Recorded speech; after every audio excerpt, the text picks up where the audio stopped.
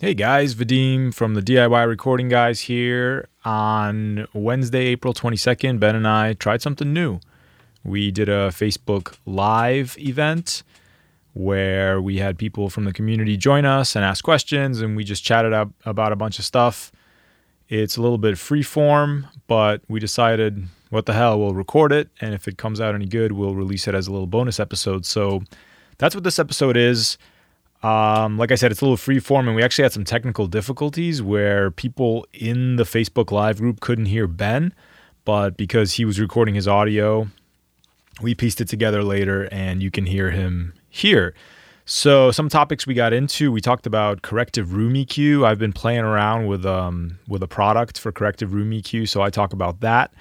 We give a little preview to the Fredman technique for miking guitar cabs, which we're going to be playing around with in the coming weeks. We talked about setting up a studio space. One member of our community is setting up a studio in his basement, so we talked about some suggestions for that.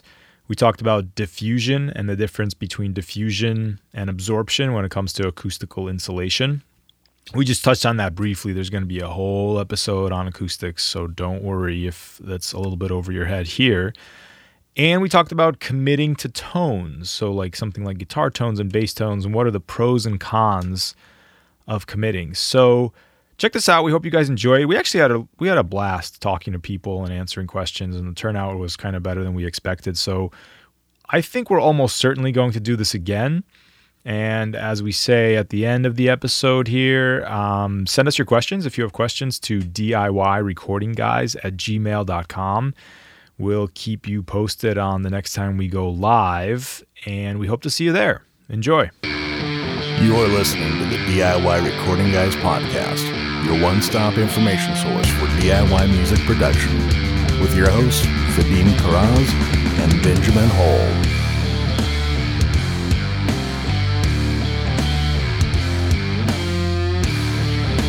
All right, we are live. DIY Recording Guys. I'm Vadim from Comfrog Recording. And I'm Benjamin Hall from Dreamout Studio. How you guys doing tonight? So you gotta bear with us here, because even though this happens every day in the course of the internet, it's our first time. So yeah. So we're trying to figure it out here, how we can help you guys see both of us. All right. Well, regardless of how it looks, what we're going to be doing tonight is we're going to just be hanging out together, and we're going to talk all about do-it-yourself recording. This is extremely relevant now that we're all stuck in our homes, as well as take any questions from you guys. So yeah. Hey, Jamie, Terrence, Javier, thanks for joining. So yeah, this is really going to be a Q&A. We're actually also recording this, so if we get some good banter going back and forth, we might release it as a little bonus episode. But we got a couple things we can talk about, but really this is for you guys. So go ahead and either type your questions out to us or get them to us however you can, and we'll get started. Anybody got anything they want to discuss? What are you working on? What's bugging you?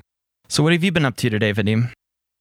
Today, what have I been up to? Today is kind of a busy day. I'm still part-time in the studio, part-time in another job. So today was my part-time in another job day. So I was working on that. How about you?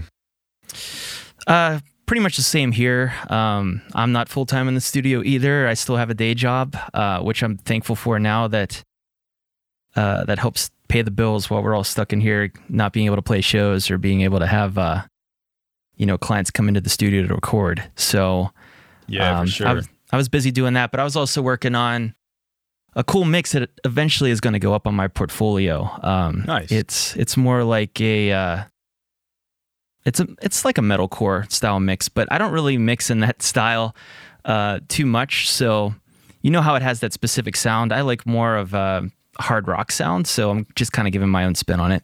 Give it a shot. Yeah, exactly. Thanks, Sean, welcome aboard. So we're just taking questions. You guys type in your questions. We'll get started talking on a couple of topics, but as your questions come in, we'll start addressing them. So first thing I wanted to talk about was I've been playing around with some corrective EQ for my room, and cool.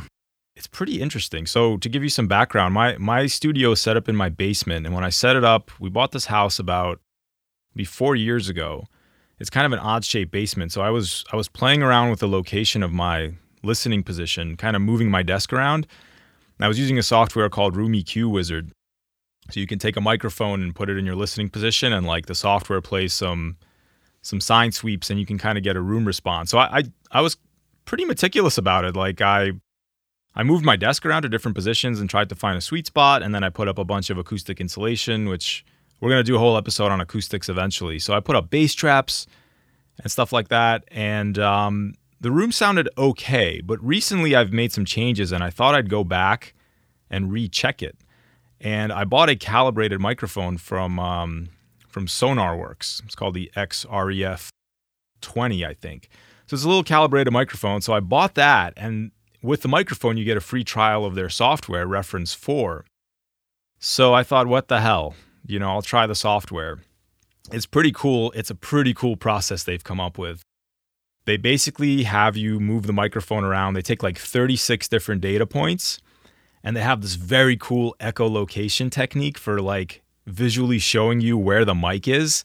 They send chirps out of your monitors that are slightly offset, and they can use the actual input from a mono microphone to determine where you are in two-dimensional space. It's very freaking cool. I just love that as an engineer. So anyway, so I took these 36 data points, and they take like an average of what your room response looks like. Mm-hmm. And then they give you a curve. They're like, you can apply this curve to basically all of the audio output out of your system. And in theory, it should give you a flat room response. So I've always been kind of skeptical of this stuff, because I've always thought like, well, you should really correct your room like by putting up acoustic insulation and stuff like that. But I thought I'd give it a shot. So I pulled up a bunch of reference mixes in my session, that just mixes that I use in different genres, just to see what they would sound like. And they sounded great, which in and of itself was kind of like, okay, well, that's fine. They sound good, but they sounded good before also. But what really kind of, there's three things that really kind of convinced me that this is a cool tool. And it was the following. Like, they can give you calibration curves for your headphones also. So like you put in the headphone model you have, and they give you the curve for that.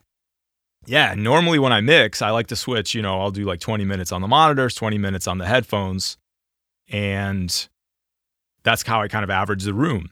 So one thing I did was I tried listening through my monitors to my reference mixes, and then I put on my headphones and listened through the calibration curve of the headphones. Same freaking thing. Like, nothing jumped out at me. It sounded exactly the same. So I was like, wow, okay, there's something to this. Mm-hmm. And then the next thing I did was I pulled up a mix I had been working on recently that I kind of was struggling with a little bit. And instantly I pulled up an EQ and made a couple of tweaks, and I was like, that's it. That's the problem I was having. So that was the second thing. And then the third thing that kind of intrigued me was I have all these like compressor emulations, which we all do, right? And I just pulled up a bunch of them and was like cycling them on and off, and I could very clearly hear what they were imparting to the sound. So I'm sold. I'm going to buy it. I'm still in the trial period. Okay. And I know I said I wasn't going to buy stuff for a while, but it's pretty freaking cool. But I did want to give a caveat, and then I want to hear if you've played around with this, or if any of you guys listening have any experience with this. But the caveat I have is that my gut feel is that this is like salt, adding salt to your meal. Like, you can't use salt with a crappy recipe to like make a delicious meal. Like, you still need to have good ingredients. And so I think the fact that my room was treated and I had done some testing previously, I just needed a little bit of salt to kind of put everything where it was supposed to be. So if you just have like an untreated room, I don't think it's going to do a lot for you. And also it can I've read it can like stress your monitors, because if you have to like boost 20 decibels at 60 hertz or something like that, you're going to burn out your drivers or your monitor. So anyway, I thought it was really interesting. I was kind of skeptical on this stuff, and it looks like Terrence has played around with it. Ben, have you played around with this at all? Any corrective room EQ stuff? I did originally when I was setting up the room that I'm in right now. I used Room EQ Wizard, which I believe is free. Totally online. Free. You can download it. Great program. And it's pretty amazing what it gives you. Like, it's beyond the scope of what I can even understand. Like it'll show you the frequencies that are building up in your room, but it'll also give you all these different diagrams and different ways of reading it that is kind of even beyond my level of understanding. Or I remember the first thing that I thought, though, after I saw the graphs that came out was, oh my gosh, my room is so bad. But in reality, nobody's room is perfect. So just seeing that, like, that raw representation of all the peaks and valleys is pretty crazy.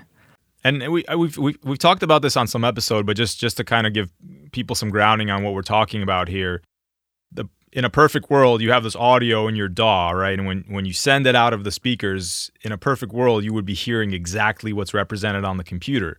But in reality, of course, that's never the case, because your hardware colors things, your monitors color things, and most of all, your room colors things, because in your room, depending on the dimensions, you have certain frequencies build up, certain frequencies kind of seem to disappear a little bit. So we use the analogy in some episode, I forget which one it was, where it's like shopping for house paint but wearing sunglasses. So you're not getting a true representation of the sound that's there. And in theory, this corrective EQ kind of helps get you back to that neutral state. What were you going to ask? I didn't mean to cut you off there. No, it's fine. So I used that originally to set up my room, because I knew I was going to use this room as my main control room, and I wanted to get just a baseline reading of what the acoustics are like in that room. And then I worked with GIK Acoustics, who I highly recommend, and I sent them the readouts I sent them the readouts from Room EQ Wizard. And they had one of their associates look over the graph and the dimensions of my room, and then they gave me a recommendation of, these are the acoustic panels to buy, and this is where you would want them set up to help control that. And since then, I still have Room EQ Wizard and the measurement microphone, the omnidirectional mic. So I could, in theory, measure it after the fact and see how good it is. Wait, hold on, Ben. We got a problem here. It sounds like people watching can only hear me. Oh, this is the kinks of doing this for the first time. Let me see if I can. We were talking about using corrective room EQ on your room. Sounds like Ben's had some experience with it through Room EQ Wizard. Which, if you haven't played around with Room EQ Wizard, it's a super powerful software. It's crazy to me that it's free, and there's some. I think it might be GIK Acoustics. One of the acoustics companies has a really good 15-minute video online that tells you how to use it. You need an omnidirectional microphone to be able to test your room with it. I think it is GIK, because that's probably how I found out about it. Yeah, Ben says it is GIK, and that's who he's worked with. So yeah, room testing is it's super important for mixing and mastering. Obviously, it's also important for tracking, because just again, you got to have an accurate representation of what you're hearing. But anyway, so yeah, SonarWorks Reference 4, if you want to download it and try it, if you have they have a list of headphones. They probably have 50 different pairs of headphones that they have calibration curves for. So you can download a 14-day trial and just try it with your headphones and see what the difference is. It's like I said, I'm gonna buy it, because I'm kind of, now that I've mixed with it a little bit, I do find that I get more consistent results kind of listening to my mixes in other situations. They have their own testing kind of algorithm, which is a little more user-friendly, but you kind of need a calibrated mic for that, which you can buy. I think the one I bought was I can't remember. Terrence, if you remember how much that Extra F20 mic, I think it's $60 or $70. And it came with a 21-day trial, and it's I'd recommend checking it out. But again, your room's got to be kind of close. You can find an omnidirectional mic for just $70 though on eBay or something like that. You can. The reason because I have a small diaphragm condenser that's omnidirectional, but I don't have a calibration curve for it. So they kind of do want, because the microphone will color the sound as well a little bit. So what they do when you buy the SonarWorks one, we should really get sponsored by, get sponsored by everybody we talk about. But it's cool, because it comes with the mic has a serial number, and it comes with a calibration curve for that specific mic. What's up, Dan? So yeah, if you guys have questions, just type them in, and I'll just restate what Ben says. Unfortunately, we can't get. I'll try to keep my. I'll just give the quick sound bites. I'll be like the color commentator. Yeah, Ben's gonna be the color commentator. So he's gonna be who's with Al Michaels. Which one's the color commentator? I could never remember. I can't remember. Yeah. So that's one of the things I wanted to talk about was my experience with that. That's the other thing. That's encouraging. The last thing I wanted to add to that is that's encouraging to hear that it's basically going the way of everything digital, where whenever that stuff first came out, it was kind of like, it's a little bit gimmicky. You're not sure if it's working yet. But from what you're saying about SonarWorks, that really intrigues me. I was also kind of like, how can you really measure, with one microphone moving it around? But I'm actually more confident in their measurement method, I think, than even the Room EQ Wizard method. I mean, you could do a lot of... Room EQ Wizard is a freaking crazy program. You can do so much in it. But the way I did it was basically I set up my microphone like exactly where my head is in my listening position when I did Room EQ Wizard. And then I took 5 sweeps or something, and I wasn't getting a lot of change from sweep to sweep. So I was like, oh, okay, cool. This is a good result. The SonarWorks method is a little different because they actually have you move around within probably a 1 yard radius of your head, of your listening position, and take, like I said, 36 different points. And the reason I like that method, I think, a little bit better is because you can get, especially if you have some bare walls, you can get some flutter echo stuff where in the high frequencies, you'll see you have a really sharp spike up or a sharp spike down. And those are very position dependent. So if you move your head a little bit to one side or a little bit to the other side, those spikes can move, can disappear or appear. So with the SonarWorks method, because they take so many different kind of points around the listening position, it smooths out some of those sharp spikes. And they're not trying to correct, quote unquote, for those spikes using EQ, which I think is good because it means you don't just have this one, you don't have to sit there like you're fixed in place. You can still get a good room response, even moving your head around a little bit, which is cool. I'm just replying to this one comment down here. Oh, here you go. Javier asks, do you still think acoustics are so important, especially when recording mostly digital using DI plugins and IRs? And then Ben said, absolutely yes, because once you get nasty frequencies captured in a recording, it's much harder to remove them after the fact using plugins, which is true. And also, you just, again, it's like that analogy again with sunglasses.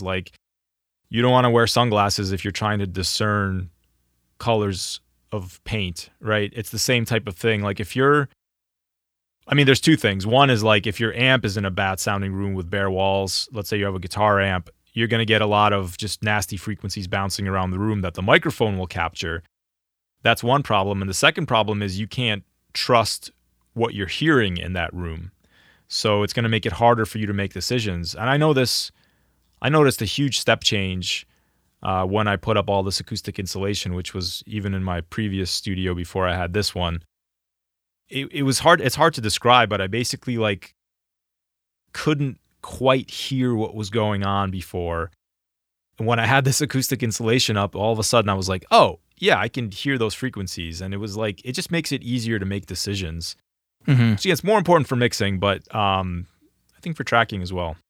Yeah, I noticed one thing. Maybe you can repeat a little bit of this, but actually in the song that I'm mixing tonight, the guitars have some really nasty frequencies in the mid-range I was trying to notch out. And there were so many of them, I was running into the problem of once I notched out all the nasty resonance frequencies, there was no good tone left in the low mids to boost anymore. I tried to boost it and it just sounded like everything was way too scooped.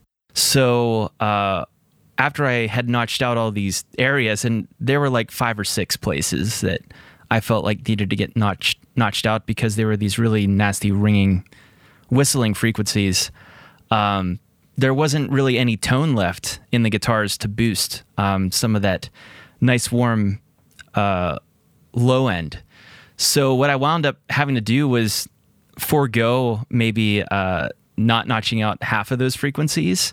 So that's an example where, because they maybe didn't treat their room whenever they were miking the guitar cabs, or they didn't set up the microphones in a way that eliminated some of that noise, then it kind of tied my hands a little bit in the mixing phase because I couldn't clean them up as much as I wanted to. Or once I did all that work to it, I mean, I'm just guessing this, but I'm probably starting to run into phase problems because I'm using so much parametric EQ.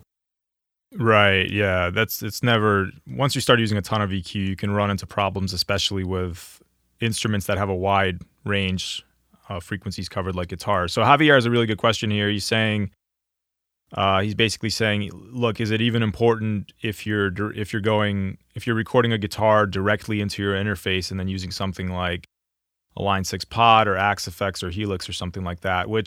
So yeah, the answer then is no, of course it doesn't affect your recording. You're recording directly in, so acoustics don't play a factor there. But when you're reamping, quote unquote, through those, whatever it is, let's say through Axe-Fx, you're still at some point going to have sound that's through the Axe-Fx emulation coming out of your monitors, and you're going to have to decide, do I like the sound or not? So the room acoustics then are coloring your sound. So you may say, oh man, there's really no low end in this tone. So then you go on your Axe-Fx and you crank the bass up and you're like, okay, that sounds really good. And then you go the next day and listen to it in your car and there's way too much bass, right? And it's because your room was lying to you, so to speak. And this is something that used to happen to me all the time. It's called mix translation. It's when you have a mix on one system, how good does it sound on a totally different system, like on a cell phone or in your car, which not that anybody's driving anywhere now, but I still will go out to my car and just sit there. My neighbors think I'm crazy. I'll sit there and like listen to my mixes as a final check. So yeah, it's still important for choosing tones. Good question. Yeah, that was a really good question.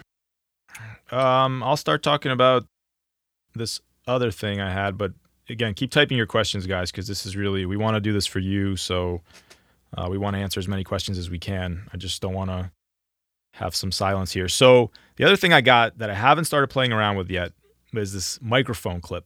This is called a... Oh, this is it, huh? This is the Fredman clip. So this is a pretty cool story. So there's an engineer called Frederick Thorndal who, I think it was an At the Gates album in the 90s. It's a metal album and it like revolutionized metal recording, especially metal guitar recording. And the way I heard him talk about it was, this is Frederick Thorndal, the engineer. He's a Swedish guy where all the great metal comes from. So apparently when they were recording this album, they spent 2 days doing nothing but playing with microphone positions and trying every single microphone they could to mic the guitar cabinets to see what sounded the best. And what they settled on was this technique. I don't have the SM57s here, but you take this clip. They didn't use a clip. You can just use regular mic stands. The clip just makes it easier. But you take two SM57s, one pointed directly on axis, which sounds crazy, but we'll talk about why in a second. The second one at a 55-degree angle right next to it. And if you've ever tried miking guitar cabs, you probably know that oh, sorry. Yeah, let me show you this. Let me flip the windows and we'll get for next time we'll get this better. Let me show you this clip. You're trying to give all these examples and you're in this tiny little I know, in this tiny window. So this is what the clip looks like, and it's designed for two SM57s. So what I was saying was you get one SM57 they put directly on axis, so right the center of the guitar cabinet speaker cone, and the other one at a 55-degree angle, kind of like this, right? So they're right next to each other. The heads are right next to each other. If you've ever played around with this on a high gain amp, you know that putting that SM57 looking right at the freaking center of the speaker gives you a ton of high end, like ungodly fizz. And if you were using only one microphone, you would never do this. But with this technique, they're actually taking advantage of some phase cancellation on those really high frequencies. So there's a little bit of a phase difference between the two SM57s. When you combine them, you get this really nice tone. So eventually, this company called Wilkinson 3D printed this clip, which I bought online, and it's designed to just hold the two SM57s, at the angle you want. So I'm excited to play around with that. I'm probably going to post examples on like a bonus podcast episode. But what's funny is on my Instagram, this guy, Frederick Thorndahl, I guess, caught wind of this and was like, I should be the one making money on this. So he made his own clip. And in the Instagram ad, he like talks trash on this clip. He says that this clip has the wrong angle and he throws it in the trash and it's like a slow motion thing. So I like anyway, how he seeded doubt in everybody by saying, "Oh, it's the wrong angle." Yeah, because this clip is a 45-degree angle. It keeps the two SM57s at a 45. Okay. I haven't checked for shootout yet. I really want to see like how much of a sound difference does a 10-degree angle make. But if you know like Nolly Getgood from Periphery, he's a big fan of that technique. Also, I heard about it from Glenn Fricker, who's the Spectre Media guy. He uses it as well, gets some really good guitar tones. So I'm excited to try this with my PV, 6150, I think is the amp head I have. So stay tuned for that. Nice. Yeah. All right. What else you guys got here? Javier, Sean, who was asking us about moving their studio to the basement? That was Sean Sweeney. Okay, is he on? He was on earlier. Let me see here. Hey, Sean, you still here? I think he's still here. Yeah, what was his question? Can you maybe go back and read it from the group? Yeah. Let me find it here. I think he was relocating a studio. Yeah, to his basement because I believe he just had a kid. So the upstairs is turning into the nursery. Yeah, that's right. That's what it was. All right, give me a second. So you're definitely here. going to need acoustic insulation because you can't crank beats at night with a newborn, I'm pretty sure. So he's planning on moving his studio to the basement, much more space. He wants to set up for do-it-yourself recording and maybe a photo studio too. Would love some cool ideas for that. That's awesome. Go ahead, Ben. What do you got? We can maybe talk about diffusion versus absorption. And I know that in particular, so a good example would be my basement. So I have an unfinished basement and it's got really cool or uncool, depending on how you look at it. From a recording perspective, it's cool. But the walls are unfinished and there's all these porous cavities in the concrete brick that's laid there. So it actually sounds really good for recording drums. And you've heard some of my recordings, Vadim, so you could vouch for my room sound is pretty decent down there. Great recorded sound for your drums for sure.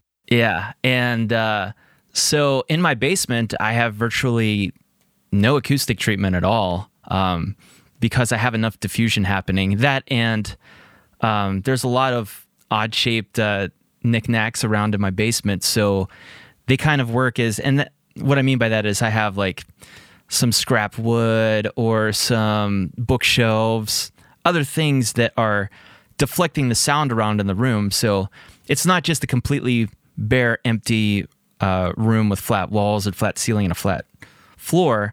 There's also all kind of things in the basement that can diffuse and make the sound bounce around a lot more. So in certain situations where you want to capture more of the room, that is a more ideal setup to, let's say, a vocal performance where you want a very dead sound whenever you're recording. So it really depends on the type of thing that you're going to be setting up. And one thing I can recommend is maybe getting a couple gobos that you can move around so What's that a you gobo? can. Good question. So a gobo is a portable sound absorption panel, and basically you can adjust it or move it wherever you want your sound isolation and absorption to be happening in a room. So if you wanted to record vocals, you could set a couple gobos up together at 90-degree angle and sing into them, and then you would be rejecting all the sound that would be bouncing off of the walls. Either that, or you could set it up to go in front of cymbals, or if you're recording drums, or just strategically put in a room. I've even seen it where in drum rooms, they'll put the gobos up in front of the room mics to maybe shield from some of the nasty high frequencies you can get from the cymbals. Because I prefer in my room mics when I'm recording drums to get a lot more of the mid and the low frequencies rather than the high frequencies. Gotcha. Yeah, that makes sense. Yeah, the other thing I would say, Sean, if you're still listening, you want to consider kind of just spatially where you're going to put your desk. You typically want to typically have your monitors facing kind of the long direction of the room, if that makes sense. So have more kind of the long dimension be kind of you're looking in the direction of the longer dimension of the room is typically best. And you want to stay out of the exact middle of the room for your listening position, because that's where frequencies tend to kind of build up the most, and you will have certain frequencies unnaturally boosted and others unnaturally dropped. It becomes more of a problem in the exact center of the room. The number I've actually heard is, as a starting point, this is just a starting point, is you want to be 67%, I believe, of the length into the room, either from the front or the back wall, as a starting point. That's from Ethan Weiner's blog. He's like an acoustics guru if you ever hang out on like Gearsluts or anything like that. And you also want to think about, if you're going to do a photography studio, obviously think about that. Like, where do you have light? Do you have any light in the basement? Are you going to need to set up lights? That's going to be an important factor. And then just like when we talked about recording vocals, it's going to be important to treat your first reflection points off of each wall. So that's where, again, the trick I like to use is, if you're sitting down in your listening position, once you've settled on that, you get somebody to slide a mirror across each wall and even the ceiling. Like, Ben, I know you have a cloud in your studio. You want to slide a mirror along those hard surfaces, and where you can see in that mirror, you're looking in the mirror from the listening position. When you can see one of the monitors, that's a reflection point. So you want to at least those first reflection points. And remember, you got a first reflection point for both monitors on each surface. So as somebody's sliding the mirror, first you'll be able to see one of your monitors, then you'll be able to see the other monitor. You want to make sure those spots have acoustic insulation for sure. And then, bass traps are a nice the second thing you would do if you were going to treat a room. Ben, how did you build that cloud yourself? That's above you? All my acoustic treatments from GIK Acoustics, because I bought it all in one go round, and I wanted to go with professional. I might make my own stuff going forward, but I wanted to get the first stuff. I wanted to get the good stuff. Yeah, for sure. Was it pretty easy to mount that cloud? Yeah, I basically just had to drill with some. I had to drill in using a drill, and then there were drywall screws, and they have their own mounting system. And they have brackets that you just slide in and then bolt down, essentially. Cool. And Terrence brings up a really good point. He says, not all treatment should be absorption, which, Ben, if you want to talk about. I just want to welcome Mark here. Mark, we're having some first day technical issues where we can only hear my audio for some reason. And Ben is here as well, but you can read the subtitles when he talks. So to Terrence's point, Ben, you started talking about absorption versus diffusion. You want to say a few things about that? Yeah, sure. Well, one thing is diffusion is, all of this stuff is expensive, but diffusion can tend to be really expensive to buy a big diffusing panel. But you don't have to go the professional route and buy the completely mathematical diffusers that they sell out there. I mean, if you can afford it and you want more diffusion in your room than absorption, then go for it. But also just take advantage of other things in your room, like furniture, bookshelves. Books on bookshelves are great diffusers because each one of those books are a different length, so they're scattering the sound that comes in and hits off of them instead of a flat surface, a mirrored surface like a wall. The sound is going to reflect directly back off of that. So why would you want this in your room, you might be asking, versus the absorption? So you could run into the situation where if you put up too much absorption, then your room will sound too dead. You'll have a what are those chambers called? Yeah, I don't know. The dead chamber sound. I'm putting you on the spot here. I can't remember off the top of my head. Yeah, completely soundproof. You don't want that. You don't want completely dead. You just want to control the sound going around in your room. And And you'll know if you have really bad reflections in your room. If you just stand in the middle of your room and clap and you hear an echo, like that horrible slapback echo off of the room, or even just talking and you hear weird resonances happening, that's when you know that you have a reflection problem. And absorption can go some way in that room, but it sounds like you need some diffusion. Yeah, and Terrence brings up another really good point here, which you brought up as well, Ben, that books and bookcases are great ways to add diffusion to a room. So if you think about it from a technical standpoint, like whereas absorption literally absorbs sound waves and keeps them from reflecting, diffusion is kind of an odd geometry that scatters the sound waves in different directions. And one thing diffusion can do also is if you have a very small room, a little bit of diffusion can help add a sense of size because you get all these kind of scattered reflections. And to Terrence's point and Ben's point, if you have a bookshelf, think about like books, kind of sticking out at different heights and different lengths and maybe different densities, that's a great natural diffuser to have in your room. And you can kind of, again, I think for things like first reflection points, absorption is going to be key. But elsewhere, and especially if you have a small room, if you have some like bare wall space, diffusers are really cool. They are a little bit pricey if you buy them, but there's some really awesome DIY videos, which I'll try to post them in the group. You can basically buy like lumber and just cut it to various lengths and then kind of glue it to a board. So you have all these kind of, various square shapes sticking out.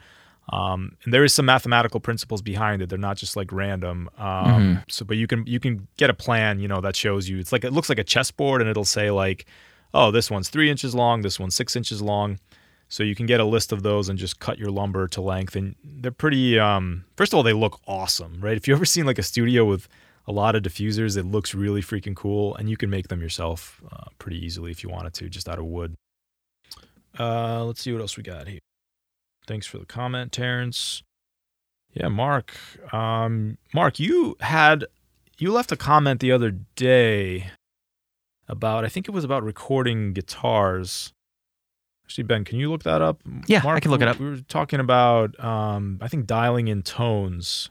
And I forget what Mark was saying, but we went back and forth a little bit. Mark, I was actually curious about what you're using for a signal path if you've been recording guitars.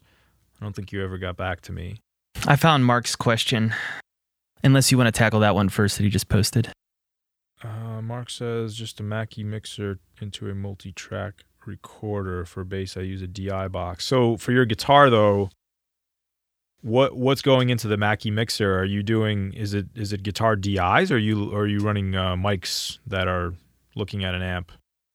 DI box is definitely a good call for the bass. He says, record the fuzz box on one track and the direct clean sound. Oh, yeah, that's right. You were talking about blending tones. Fuzz box on one track, clean on the another track. And then you're mixing those. Are you mixing those, like, is the output of the mixer going into a single channel on your interface, or are you recording both channels and then blending the sounds in your DAW? Good question. The reason I ask is because that's actually this, where I was talking about the Fredman technique.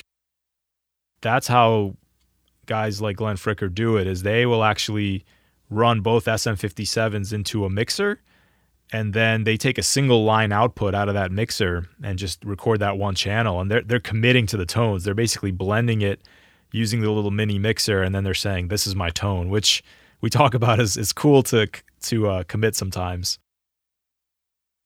Yeah, I'm all about committing whenever possible. Do you want me to read that question? There's Mark's type a couple things. You record as much as you can on separate channel. Okay, yeah. So Mark wants, that's right. That was Mark's point, was that you want maximum flexibility. So he's saying, yeah, so he's recording it and then kind of doing the blending. I tend to agree. What do you think, Ben? Do you tend to opt for commitment or maximum flexibility? The more I record, the more I opt for commitment. Really? Yeah, I mean, it's hilarious. Like, so a coworker I have at my day job, he's always sending me links to like plugins and stuff to buy and more virtual instruments. But the more I do it, like, I have my favorites and I just stick to them because it's quicker.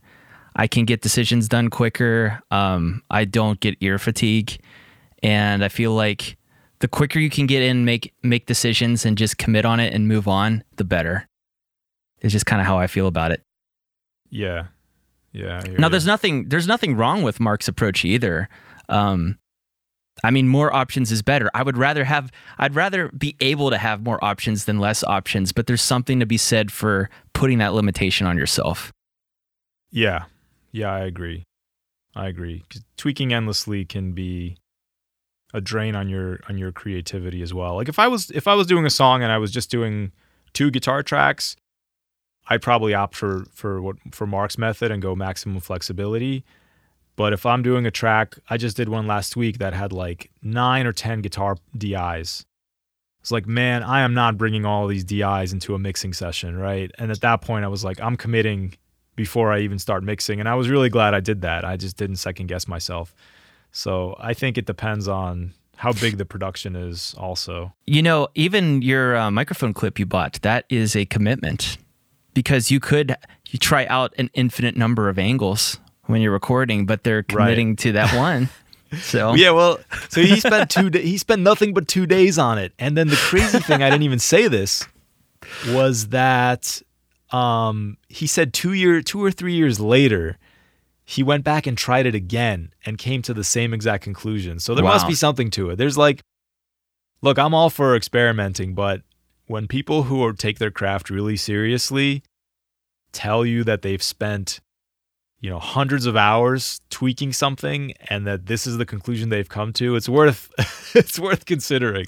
Well, I'm glad we're going down this rabbit trail though, because I think that there's like some nuggets of wisdom in there, because I remember when I first started mixing and diving into this world of recording, I would hear a lot of professional engineers saying the same kind of a thing, like commit to your tracks, like commit to the tone. And I kept feeling like, well, what if my tone is sucky? Like, what if I don't know if the tone is good? So the caveat to that is those guys have put in their 10,000 hours. They've done all the experimentation. So maybe at the beginning of your journey, if you're trying something new, it's okay to experiment more. It's okay to have a lot more options because you're not sure about it. But the more and more that you do it, I think the goal should be that, okay, I've done all this experimenting, and now that I know that these specific ways of miking are going to give me the best results, so I just kind of go to that, and maybe I'll throw in one other technique for the sake of experimenting, but I'm not going to go through the whole process of trying every different angle and every microphone out on every cab, going forward. Right. And also that's where the acoustics comes into play too, because if you can trust what you're hearing, yeah, you can commit with more confidence. Because I know I've had that issue as well, where it's like, well, I don't want to commit because until I listen on another system or whatever, I don't really know what I'm getting. So that's the room acoustics kind of ties in nicely with that as well. Yes. Good questions though, Mark. Thank you. Yes, Mark says the limit is if you don't have enough tracks in the recorder, then you're forced to commit. Yeah, so again, I hear what you're saying, Mark, and I do tend to lean that way, but like Ben, I've also kind of started trying to commit more, and you can just tweak forever, man. I've never recorded a guitar tone that I've been 100% happy with. I'm always like, what if, right? What if I just go back and tweak that one thing? Yeah. So like at some point, freeing yourself of those knobs and those degrees of freedom, I think, is actually freeing. Not to overuse the word, but it kind of it lets you start making decisions elsewhere, which in a busy mix, I find that's helpful. Yeah. The other thing I'll say for committing is if your RAM and CPU loads can be reduced as well, right? Like if you have a bunch of guitar tracks in your session and then you have a bunch of, let's say, let's change this. Let's say, and then you have a bunch of like plug-in amp sims. Each one of those amp sims is chewing up some of your RAM, and you might run into a limit eventually. So that's another reason to commit, is like it frees up your computer power for something else, for other plugins or other processing. Yeah, visually it's just less fatiguing to look at all the tracks as well too. Like I know that it seems a lot easier to tackle a 20 stem session than it is a 120 stem session. Oh my God, yeah. That's you and your 3-digit 3-digit stem sessions. Yep. When I opened that back up, because we were using the stems to play a live show, that was for Alyssa, and I think there were 96 stems in that recording. I opened it up and I just looked through and I was like, I don't even know what this sound is. I was just soloing it and playing it. I'm like, I don't even remember putting that in here. So not something I prefer to go around with. Yeah. So Mark's playing devil's advocate. He's saying, well, you can commit on one track and then record the clean track as a backup. And I'm shaking my fist saying, damn you, Mark. Because then I'll still be wondering, I feel like, if I have the option. Well, I should add in too, whenever I'm tracking guitars, I always grab a DI just in case. Even if I love the tone I'm getting off of the cab. Just in case. Right. Oh yeah, absolutely. Don't get me wrong. I always do record DIs, but even if I've recorded that DI, it's not so that I can have that DI in the mix the whole time. It's so that I can use that DI. I go through a point where I'm done with the recording, and then let's say I have a bunch of DIs. Now my next step will be consciously, this is my reamping stage. And in that reamping stage, I'll use those DIs and do a bunch of things, run them through real amps, run them through plugins. But before I say, now is the mixing phase, I like to commit to tones as much as possible because I don't want to second guess my decisions in the mix. Although for things like bass, I will still bring a bass DI into the mix because for me, that bass element is so important to get right. And I want to have the flexibility to adjust it down the road and tweak it endlessly. But for guitars, specifically for guitars, I try to commit to tones when I can.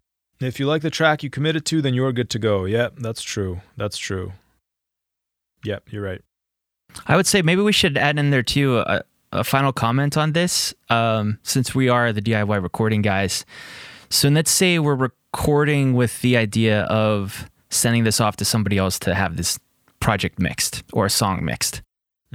I would say in general, always grab DIs for the mixing engineer in that situation, because you might not be hearing what they're hearing in their room. And if you don't have a professionally treated room or you just don't have the same ears as that mixing engineer, it's just good to give them more options.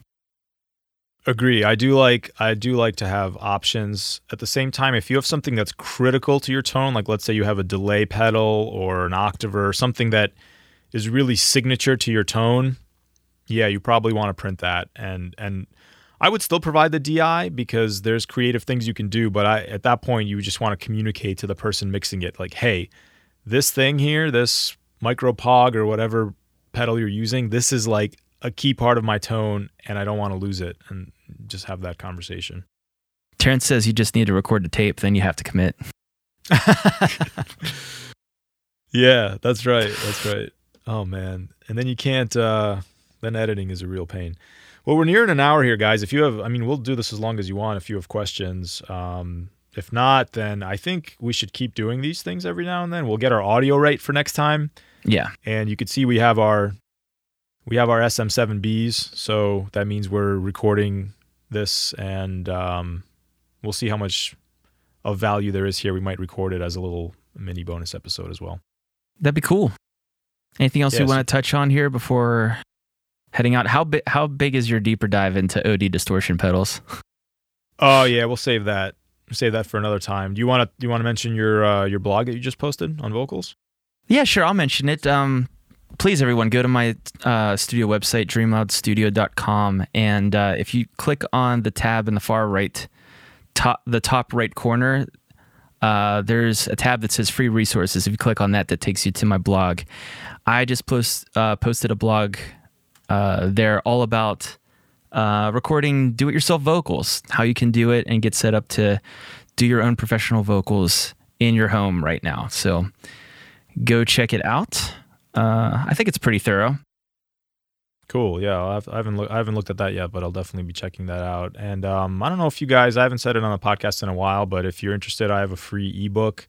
Just go to howtorecordyourband.com. It's like something like 70 pages. It covers a lot of the stuff we talk about in the first couple of episodes of the podcast, but it's kind of a handy reference, and there's some diagrams in there. It's totally free. So check that out. And Mark has a comment here. Says, yeah, if you look at it from the perspective of the guitar player, I would say that this is my tone and this is how I want it to sound. So yeah, I would say, if you're in that situation where you have a really dialed in tone and that it's got to be that tone, then yeah, I mean, you got to go with that tone. It'll be, at that point, it's the mix engineer's job to make it fit within the rest of the production. Hey, Tyler. But this has been really successful. I had fun. Yeah, I had a blast, actually. And like I said, next time we'll get our audio right, and we'll do this again. I think it's cool. Maybe, I don't know. We'll see. We'll see when it feels right. Actually, if you guys want to, you can email us. So you can always email us questions too, and we'll either get to them in a session like this or on a podcast episode. Just email DIYrecordingguys@gmail.com. Tyler says, hey guys, I want to take a sneak peek before you guys end it. Yeah, man, thanks for joining. I appreciate it. Terrence says, I need to work with you guys more. I get a lot of guitarists who don't know what they want. Yeah.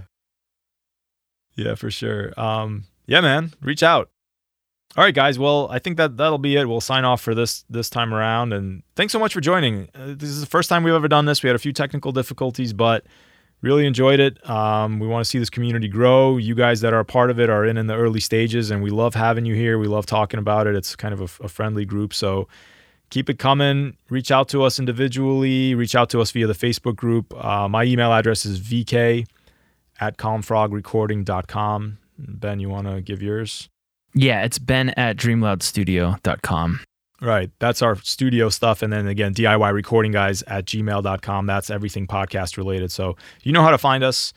And yeah, we'll sign off. Have a good night. Hope you guys are staying safe and healthy and productive during these strange times. And we'll catch you next time. All right. See ya. See ya. Oh, we got to do we got to say the tagline. Yeah, we do. All right. So it's DIY Recording Guys reminding you to check yourself before you wreck yourself. I can't wait to see how that looks in the closed captions below, because I know some of my closed captions were not right at all. Like, oh, it's going to be so good. If you're enjoying the podcast, take a minute to leave a rating wherever you like to listen to it, or share it with your friends on social media. Also, Benjamin and I are working engineers, and we love helping people turn ideas into finished productions. So if you're interested in working with one of us, or just want to discuss a project you're working on, reach out.